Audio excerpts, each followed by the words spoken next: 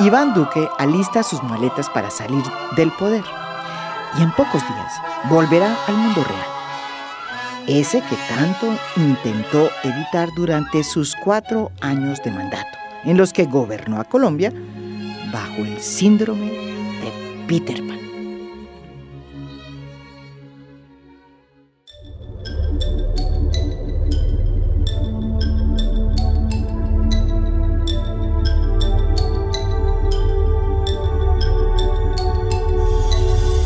Desde que fue elegido hace 4 años, Duque nunca dejó de comportarse como un niño caprichoso, de esos que cree que el mundo gira alrededor de él. En su imaginación se inventó un país del nunca jamás, para que sus amigos y él se pudieran dedicar a pasarlo bien, a vivir sabroso, sin tener que rendirle cuentas a nadie, como Peter Pan. Viajó con sus amiguetes por el mundo, a costa, claro, del bolsillo de los colombianos, difundiendo sus fábulas, inventando guerras que nunca libró. Tuvo tiempo para las parrandas vallenatas. Buscar un lugar del mundo sin odio, vivir tranquilo, eliminar la tristeza, la mentira, las traiciones, no importa que nunca encuentre el corazón. Para recorrer en cuatrimoto una isla que había acabado de ser arrasada por un funesto huracán en el Caribe. Y se dio el lujo de grabar videos en inglés para hacerse autoentrevistas y para que los colombianos nos diéramos cuenta de lo bien que hablaba ese idioma.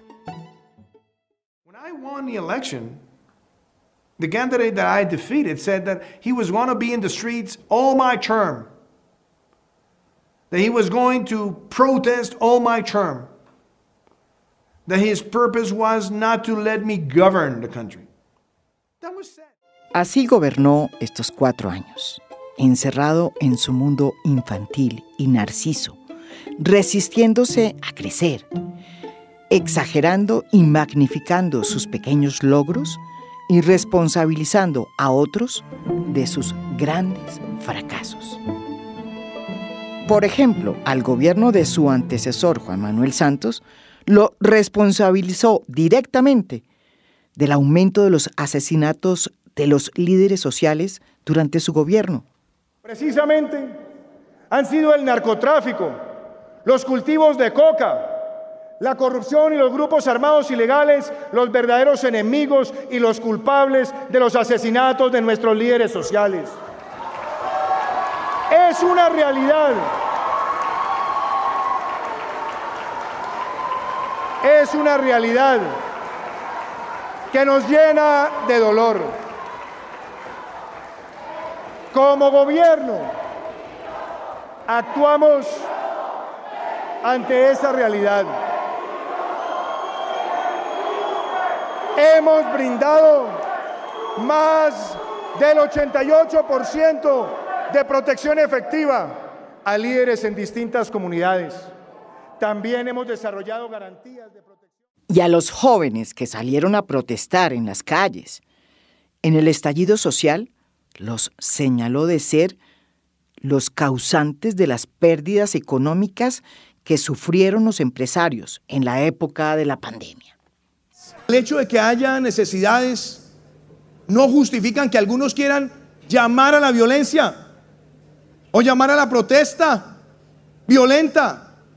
La protesta pacífica es un derecho constitucional, es cierto, pero yo diría que lo más importante es no dejar que incendien el país.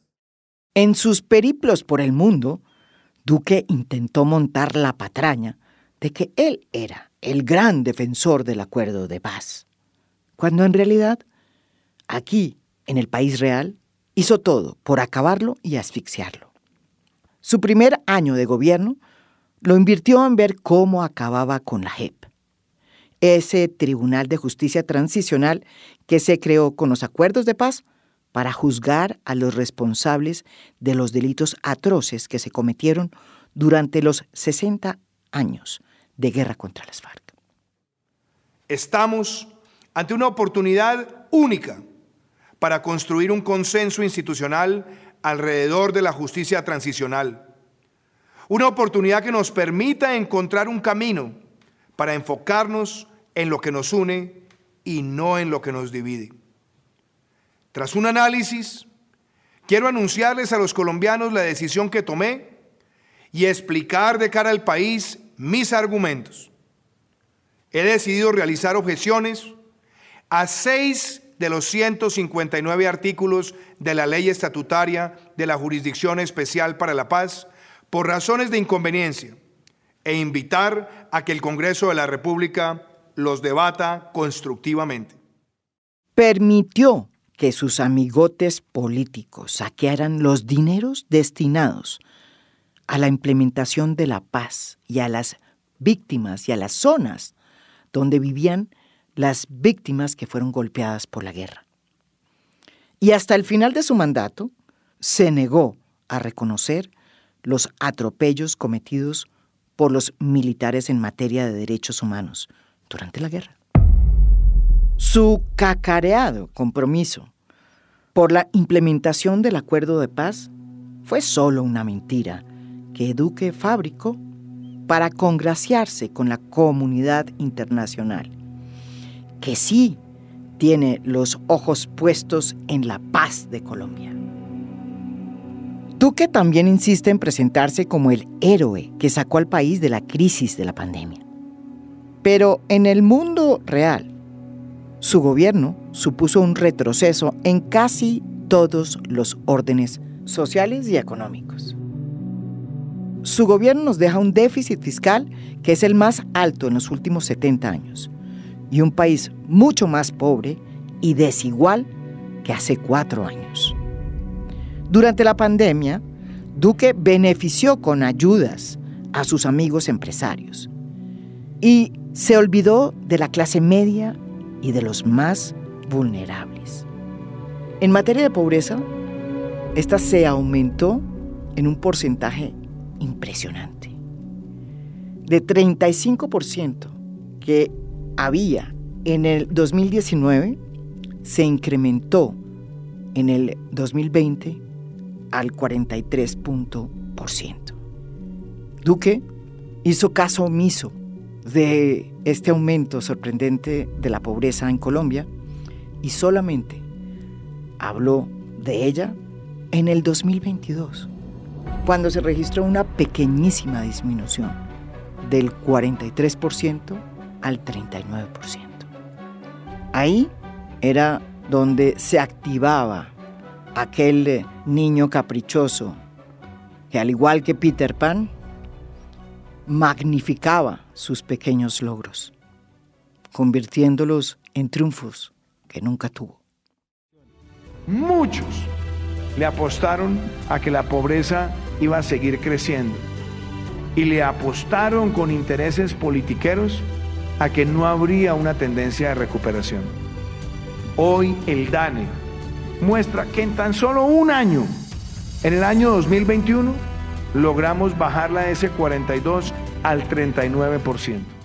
Nuestro presidente Peter Pan no solo gobernó para complacer a sus amigos empresarios, también fue muy generoso con sus compinches políticos.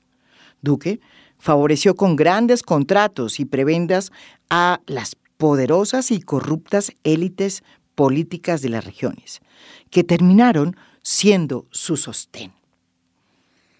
Por ejemplo, le entregó los contratos para que regiones olvidadas y separadas de las grandes urbes en Colombia pudieran tener desarrollos digitales e Internet a clanes políticos que terminaron utilizando esa plata para comprar apartamentos en Miami.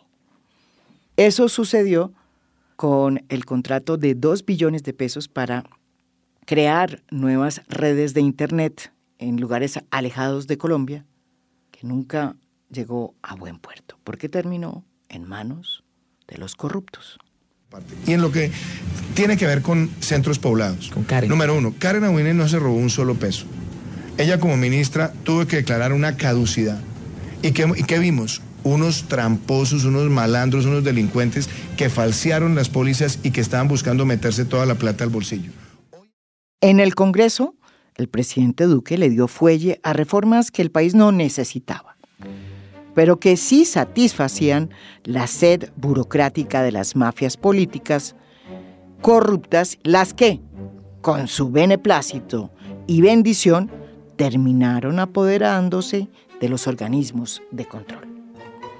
De esa forma, él terminó dueño del reino de Nunca Jamás, porque logró cooptar a la Procuraduría, que es el organismo encargado de disciplinar a los funcionarios públicos, a la Contraloría, que es el organismo que vigila el erario público, y a la Fiscalía, que se la entregó a su gran amigo, Francisco Barbosa. Yo creo que en la vida nunca hay coincidencias. Aquí hay un grupo de personas que yo podría hacerles a cada uno una mención personal. Yo conocí a Francisco Barbosa como compañero de la universidad, una de las personas más brillantes de nuestra generación. Y con todo de que aquí están sus padres, que tocaba padecer que yo lo recogía a las 4 de la mañana para llegar a clase de 6. Las condiciones de Francisco como jurista, como académico, hoy están al servicio de Colombia y eso me honra muchísimo. Mientras sus amigotes hacían de las suyas, el presidente se divertía jugando al mandatario verde y fabricaba para la audiencia internacional cifras falsas sobre sus éxitos en la lucha contra la deforestación. Según Duque, su gobierno es el titán de la lucha contra el cambio climático, porque logró frenar la tasa de deforestación en este último semestre. Y quiero también hoy expresarle mi gratitud a todo este grupo interinstitucional, hacerle un reconocimiento al IDEAM por su medición continua, porque hemos tenido que enfrentar la deforestación. Ese ha sido uno de los cánceres más difíciles que el mundo enfrenta, y nuestro país no es la excepción, pero creo que es muy pertinente decirlo hoy acá. Estamos cerrando nuestro cuatrenio, cumpliendo la meta del Plan Nacional de Desarrollo, que fue reducir la tasa de deforestación en un 30%. ¿Podemos con eso cantar victoria? La verdad es que en su gobierno se registró la tasa de deforestación más alta de la historia de Colombia, con 700.000 hectáreas de selva devastadas. Eso dicen las cifras oficiales, en el país real, en el que no vive Peter Pan. Duque también se opuso a que el Congreso colombiano aprobara el Acuerdo de Escazú, ese tratado firmado en el 2019, que él prometió ratificar y que fue firmado, repito, por varios países de América Latina y el Caribe, y que aboga por la adopción de políticas transparentes en materia de acceso a la información, que impulsa la participación ciudadana y crea además mecanismos para la protección de los defensores del medio ambiente, que en Colombia pues están siendo asesinados, sobre todo en el gobierno de Iván Duque. Esto es producto de todo lo que se ha construido por todos ustedes, por todos nosotros a lo largo de los años. Y aquí no puede haber vanidades, ni paternidades, ni maternidades. Es un esfuerzo y una construcción colectiva como país, que tiene además un ordenamiento constitucional que, inclusive visto hoy, pareciera que se anticipara 20 o 30 años a los grandes debates. Y hoy estamos aquí para protocolizar la firma del Acuerdo de Escazú, para protocolizar la firma de un acuerdo emblemático, importante, relevante, trascendental. Duque, a pesar de que lo firmó, pues a última hora decidió respaldar a los gremios y a los empresarios que no quieren avalar el acuerdo por considerar que los ata a compromisos con las comunidades que no están dispuestos a conceder. Tiene uno que ser muy caradura, presidenta, para vivir en el país donde asesinan a 1/3 de los líderes ambientales del planeta, 65 de 227 según un Global Witness. Tiene uno que ser muy caradura para promover las aspersiones aéreas con glifosato. Tiene uno que ser muy caradura para, después de haber jurado nunca hacer fracking, tener hoy 4 pilotos andando. Tiene uno que ser muy caradura, habiendo permitido el aumento de la deforestación en un 10% en el último año e ir a posar de ambientalista a Glasgow. Ir a sacar pecho como si fuera el líder ambiental más grande de América Latina, cuando en nada difieren sus posiciones ambientales a las del señor Jair Bolsonaro. Entregarle a Fedegan y a Fedepalma la posibilidad de que deforesten 171.000 hectáreas al año en Colombia para meter vacas y para meter palma africana. Y sin embargo, ir a ponerle la cara a los líderes ambientales y a los líderes del mundo y posar de ambientalista. ¡Qué vergüenza! Y llevarse en la comitiva al señor presidente del Senado, el señor Juan Diego Gómez, quien solito se encargó de hundir el acuerdo de Escazú en el Congreso. Y a eso es que van a sacar pecho a Glasgow. Duque no pasará a la historia por grandes cosas, pero se le recordará por su habilidad para cantar vallenatos, tocar guitarra eléctrica y azotar baldosa.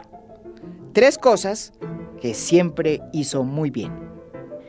En la historia original se cuenta que Peter Pan no solo no quería crecer, sino que no dejaba madurar a los demás.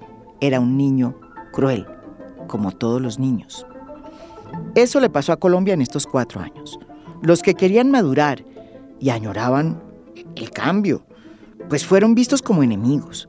Y los que se plegaron a sus infantiles designios se convirtieron en actores de reparto de una fábula que se inventó Duque, el presidente que se negó a crecer. Seguiré en la batalla de las ideas hasta el último de mis días. Y esa es la reflexión que yo quiero dejar hoy. Moisés Naim en su último libro habla de los autócratas 3P. Autócratas que se rigen por 3 palabras que empiezan por P, como empiezan muchas otras cosas. Posverdad. Posverdad. Y es empezar a sembrarle a la sociedad el negativismo, la desconfianza, la duda, la deslegitimación. Y no crean, autócratas 3P existen de todo tipo y en todo lugar, en gobiernos nacionales y también en gobiernos regionales, que quieren deslegitimar las cosas que se han construido y que quieren además utilizar falacias para generar ardentía y resentimiento. Esos autócratas 3P que empiezan con la posverdad se valen del populismo, y eso significa empezar a decirle a la gente que el empresario hay que llamarlo rico despiadado y al trabajador su víctima. No. Su salida del poder le devuelve a la política colombiana una conexión y una empatía con la realidad que habíamos perdido. Ya era hora. Duro va a ser su aterrizaje a la Colombia real. No sabemos si de expresidente va a seguir viviendo en el país que él creó, en el país del nunca jamás. Ojalá que se quede allá. Vengan conmigo, vámonos al país de nunca jamás.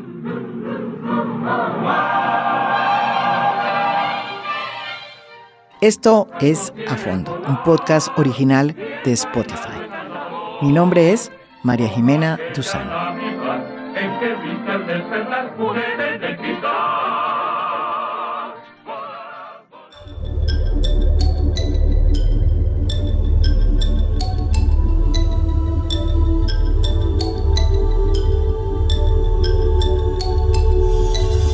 A Fondo es un podcast original de Spotify. Producción general, Lucy Moreno. Editor de contenido, Adrián Ateortúa. Edición de audio, David Jaque y Blue Velvet. Música original del maestro Óscar Acevedo.